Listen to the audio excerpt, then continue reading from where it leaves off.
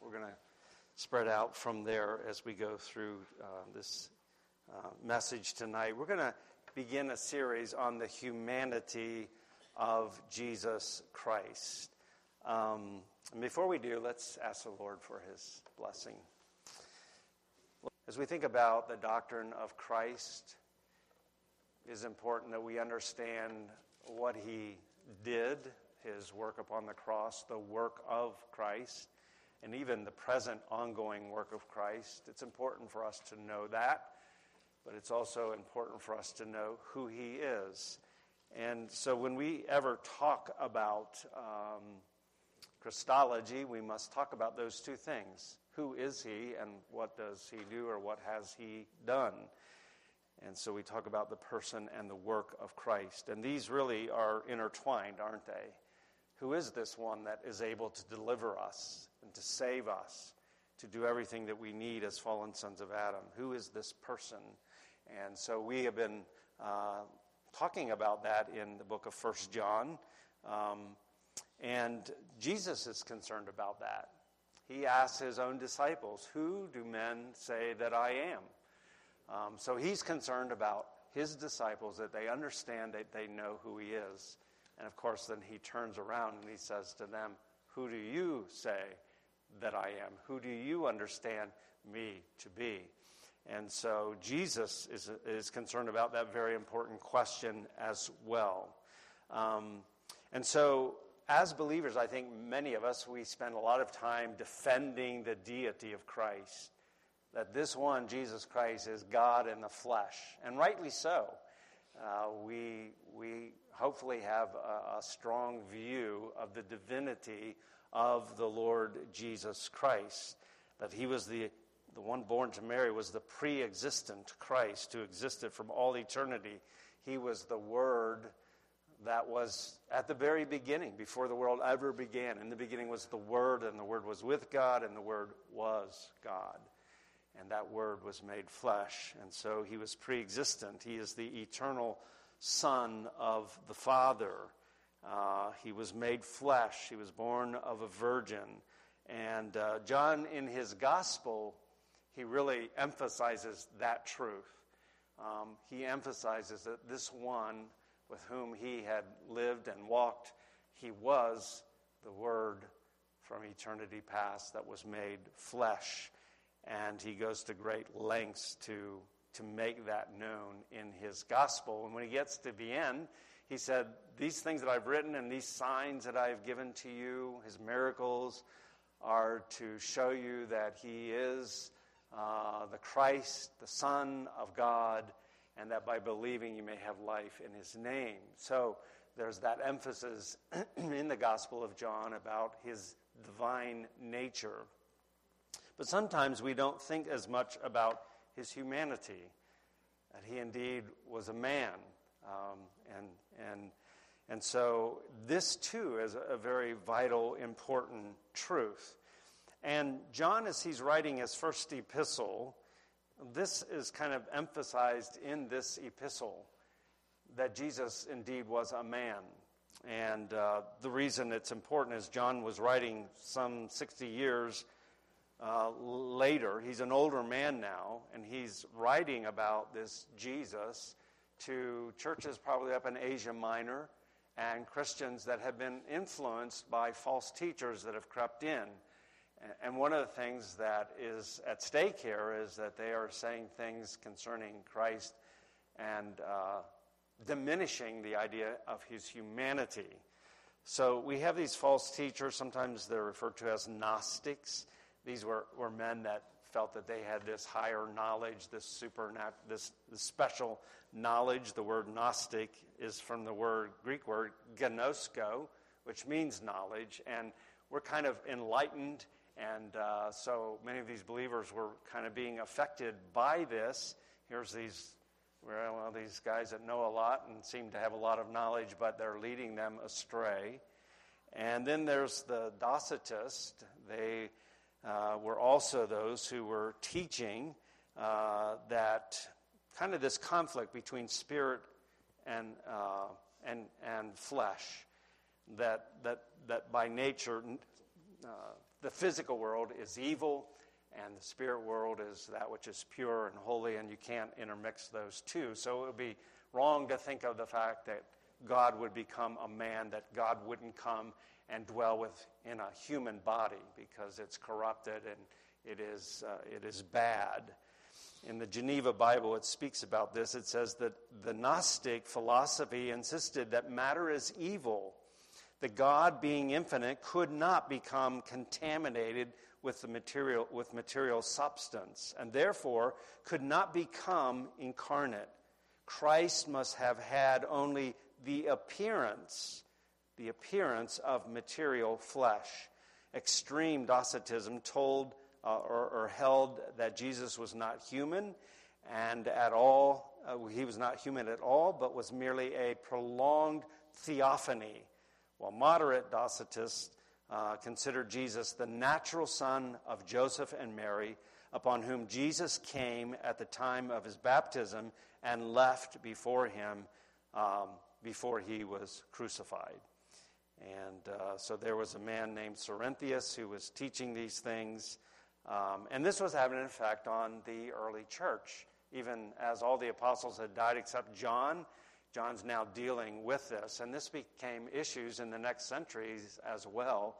And there were various church councils that met to address these teachings as they would arise in the early church, especially in the 4th and the 5th century. There were three different times in which something like this teaching arose and had to be addressed by the church.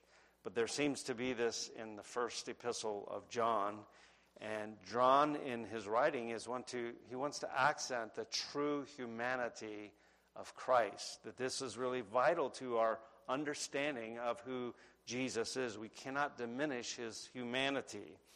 He was more than a man, but he was not less than a man.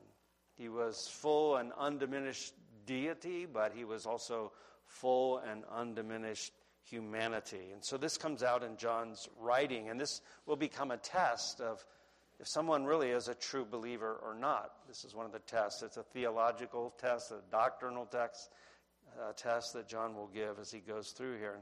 And right from the get-go, when John begins this, and we've already looked at this, John is saying this about this one who has come, that we have heard him, we have seen him, we have looked upon him, and our hands have handled him concerning he who is the word of life. And this is the one I'm communicating and telling you about.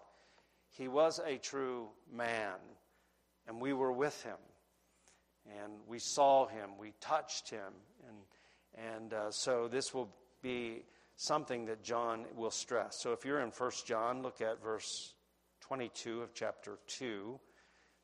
We'll look at these as we go through 1 John. But notice what he says. Who is a liar but he who denies that Jesus, this Jesus of Nazareth, is the Christ? He is Antichrist who denies the Father and the Son. Whoever denies the Son does not have the Father. Either he who acknowledges the Son has the Father.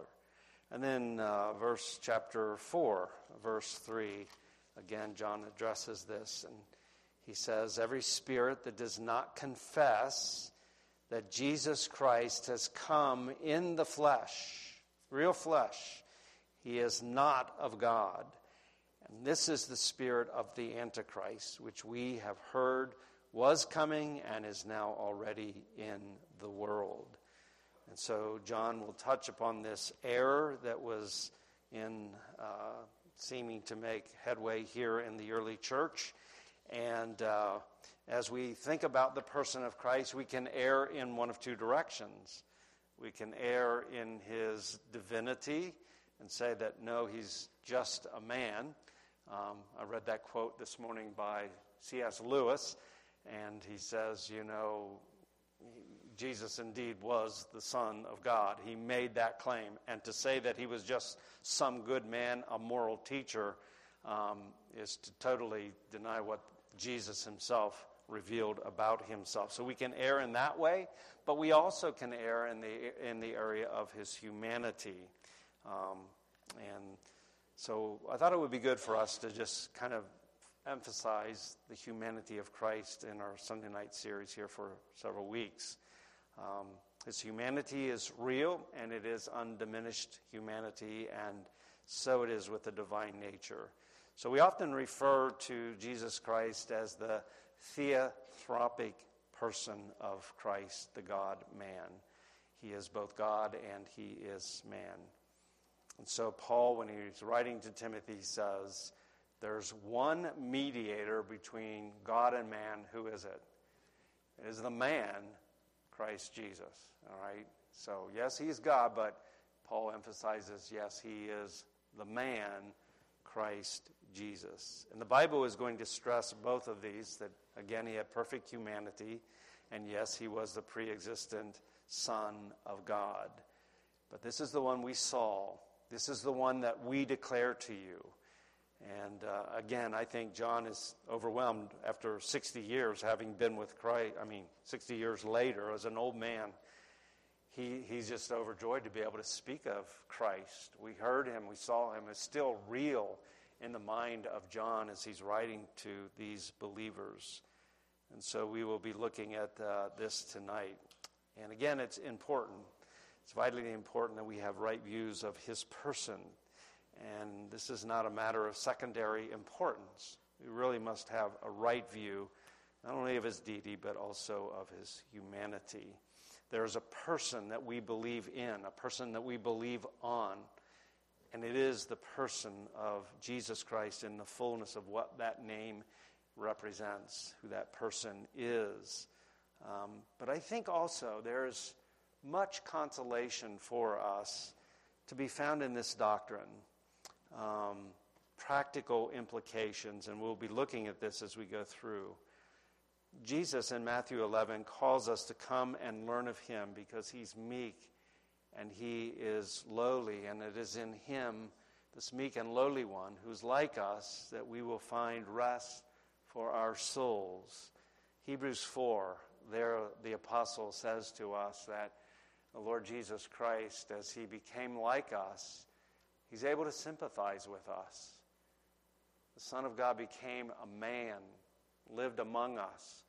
He lived life in a fallen world, and yet he did not sin, but he's able to sympathize with us and give help and grace to us in our time of need. So he lived life in our shoes, and there's great consolation to be found in that. And then he's an example for us as we think about the humanity of Christ. There's a sense in which he lived as a man upon the earth, dependent upon his Father. And he was like us in that way. He was tempted. He lived life in this fallen world. And John will say that if we say that we know him, then we ought to walk even as he walked. He was an example for us. So we learn much as we consider who Christ is and his humanity and as an example for us. So we follow one who is like us apart from sin and is an example for us. Now in this, as we think about God becoming man, there is much mystery here. 1 Timothy, if you want to turn back to 1 Timothy chapter 3. The apostles are quick to admit this, that there is mystery. 1 Timothy chapter 3, verse 16. And without controversy, great is the mystery of godliness. God was manifested in the flesh, justified in the Spirit, seen by angels. He was preached among the Gentiles. He was believed on in the world and received up to glory. But Paul understood there's mystery here, and there's a lot of discussion that goes on about the two natures of Christ in this one person. That he is God, but he is full humanity. How did these two natures, how were they joined together in Christ? How could Christ be both God and man without having a double personality? How could these two natures be in him without having two minds and two consciences and so forth. What was the exact relationship between the divine nature and the human nature while he was on earth?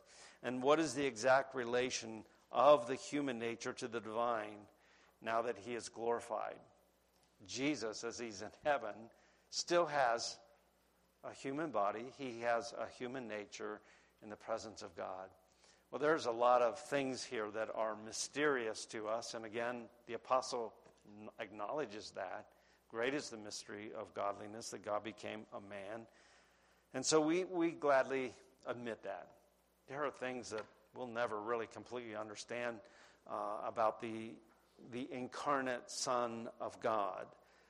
But we do know that he has appeared, and he's come in a body.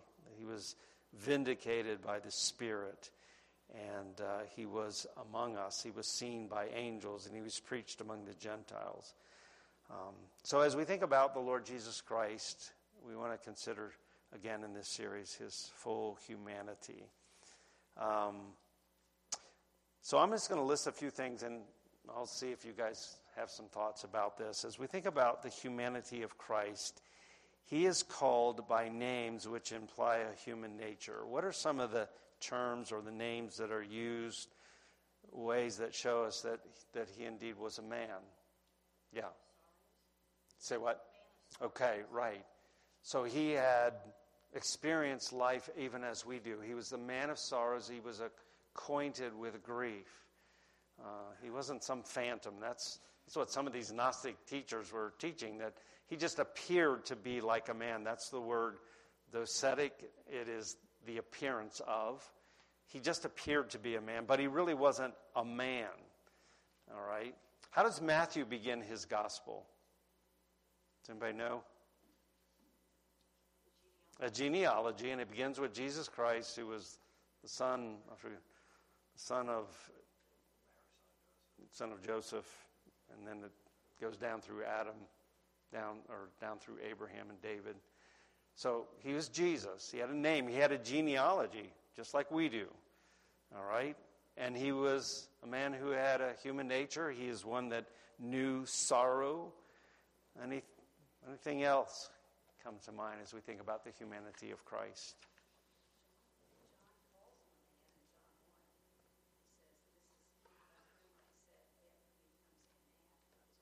Okay, so John was pointing, look for a man that's coming, right? Okay. Okay, okay. So he was like a shepherd, okay. And that good shepherd would lay down his what? His life. He would lay down his life for his sheep. Was Jesus ever hungry? Yeah. When he was tempted, he had been 40 days without food. And he hungered. And we read that in Matthew 4:2, that when he had fasted 40 days and 40 nights, obviously he became hungry. And it says that afterward he was hungry. Was Jesus ever tired? Yeah, we get tired, don't we? And he was so tired, what did he do on the boat in the midst of a storm? He fell asleep. I cannot even imagine that. I could be as tired as I have ever been in my life, but I don't think I could fall asleep on a boat in the midst of a storm. I'd be probably thrown up anyway. But he slept. He slept on the ship in the midst of the storm. What else? Okay. So he was conceived and then born, because John 1:14 goes on, the word became flesh, Right. So he went through that birth process, being conceived in his mother in a unique way, to be sure, but he was conceived in the womb of Mary, and he was born. What little bit do we know about his early life? We don't have much in the Gospels, but what do we know about that? Luke 2, yeah. He, the Son of God, who knows all things, became a man, and he grew in wisdom and stature and in favor with God and with man. but he grew in knowledge. And he even grew in his obedience through the things that he suffered, Hebrews tells us. He learned things through suffering. Did he ever get thirsty? What was one of the sayings on the cross? I thirst. What else? Okay, he bled. They put in, you remember, the spear, and out came blood and water. Did he have any human, what we might say, limitations? And I think these are some of them. He was hungry. He was thirsty. Did he, as he went to the cross, did he do what we would do as a human? Did he just say, well, this is what I'm called to. I'm going to go right to that cross and die? Did he have like feelings like we have? No, he in a sense recoiled from that. Father, if there is any way, take this cup from me. Nevertheless, not my will, but your will be done.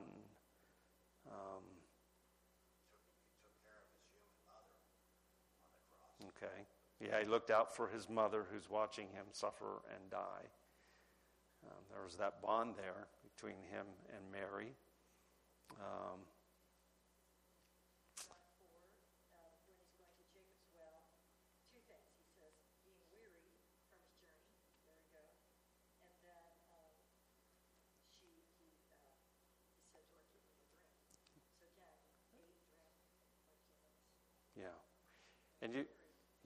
And do you remember what the woman said to him when he asked of her for a drink?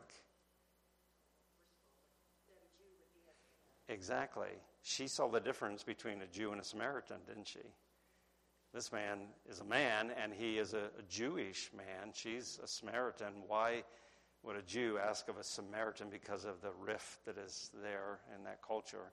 Why would a Jew ask of a Samaritan who were looked down upon by the Jews?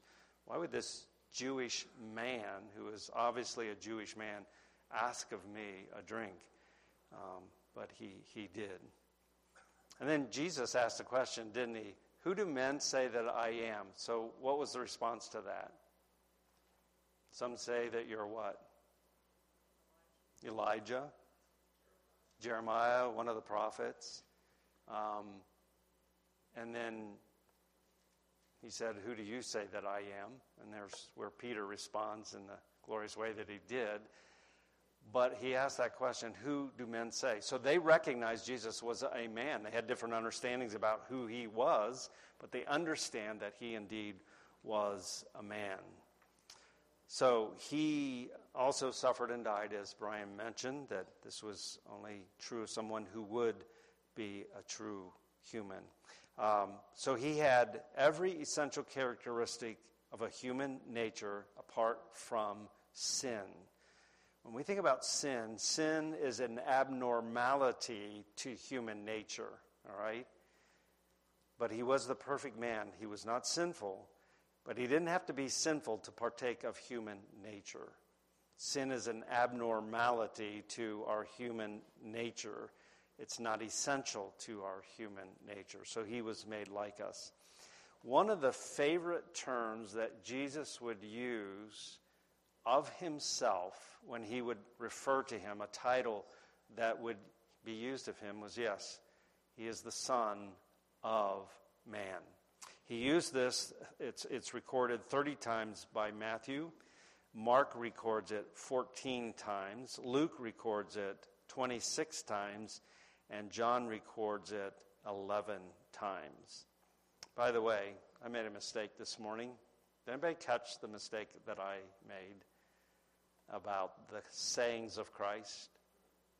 I said there were 6 I am statements. There was, that's true. But there was another one I left out. There actually were 7. Remember what that one is?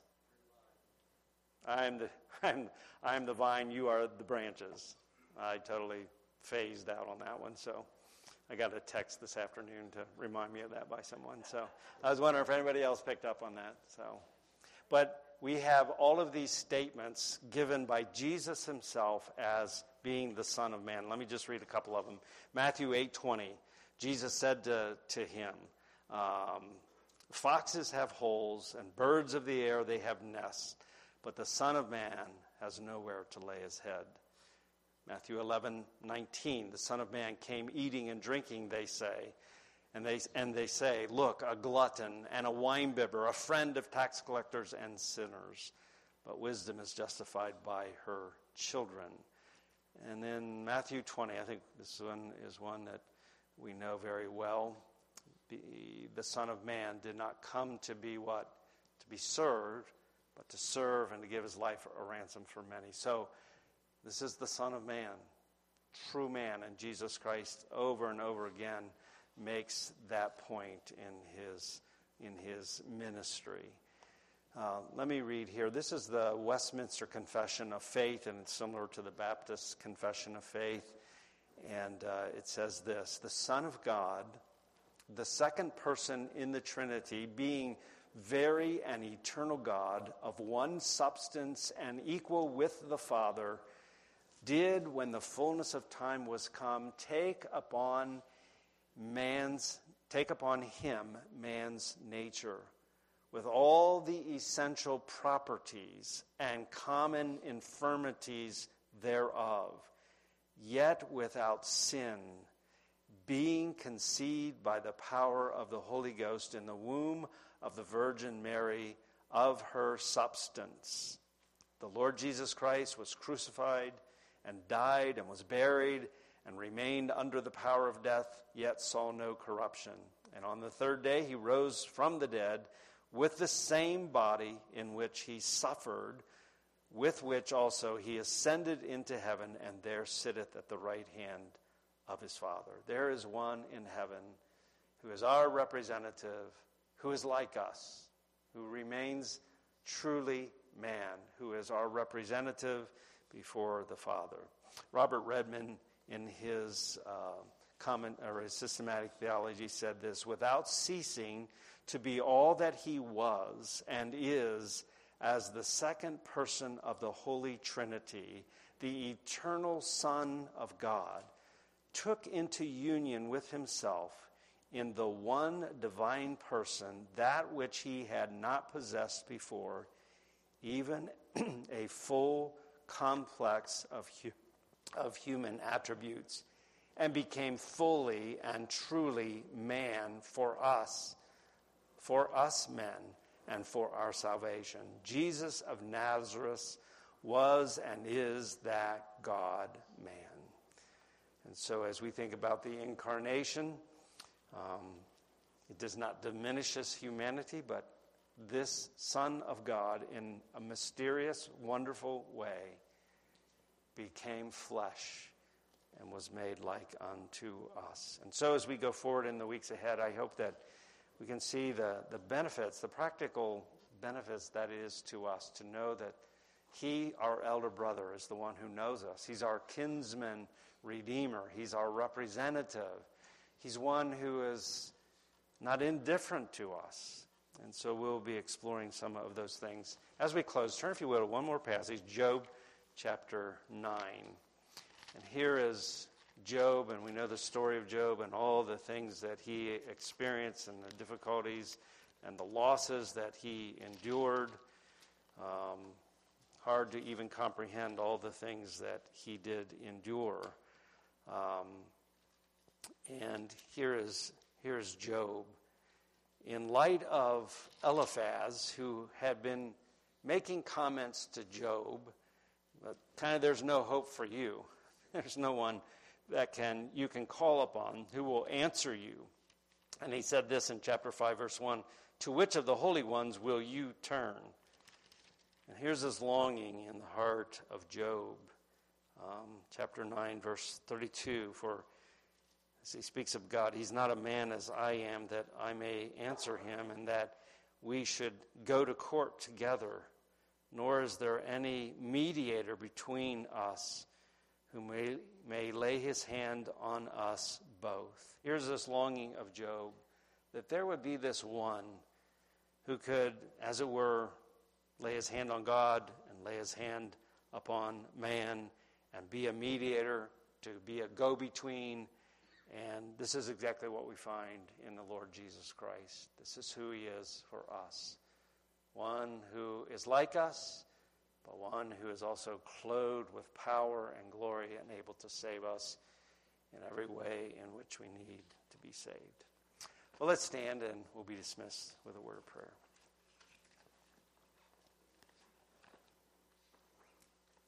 Father, tonight as we close this service and as we come to the end of this day, we marvel again. Great is the mystery of godliness, that God would become a man.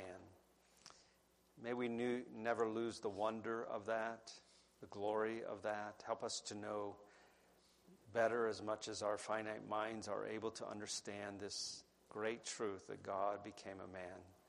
And as we do this series, as we think about the humanity of Christ, Lord, help us to better appreciate that and to glean from it the comfort, the help that it is meant to have for us. Go with us as we go into this new week. If we say that we abide in Christ, that we ought to walk then even as he walked. So enable us by your Spirit that we may do so. And thank you for this day. I pray that it's a means of grace to us. In Jesus' name we pray. Amen. Lord bless you all. Have a good week. You are dismissed.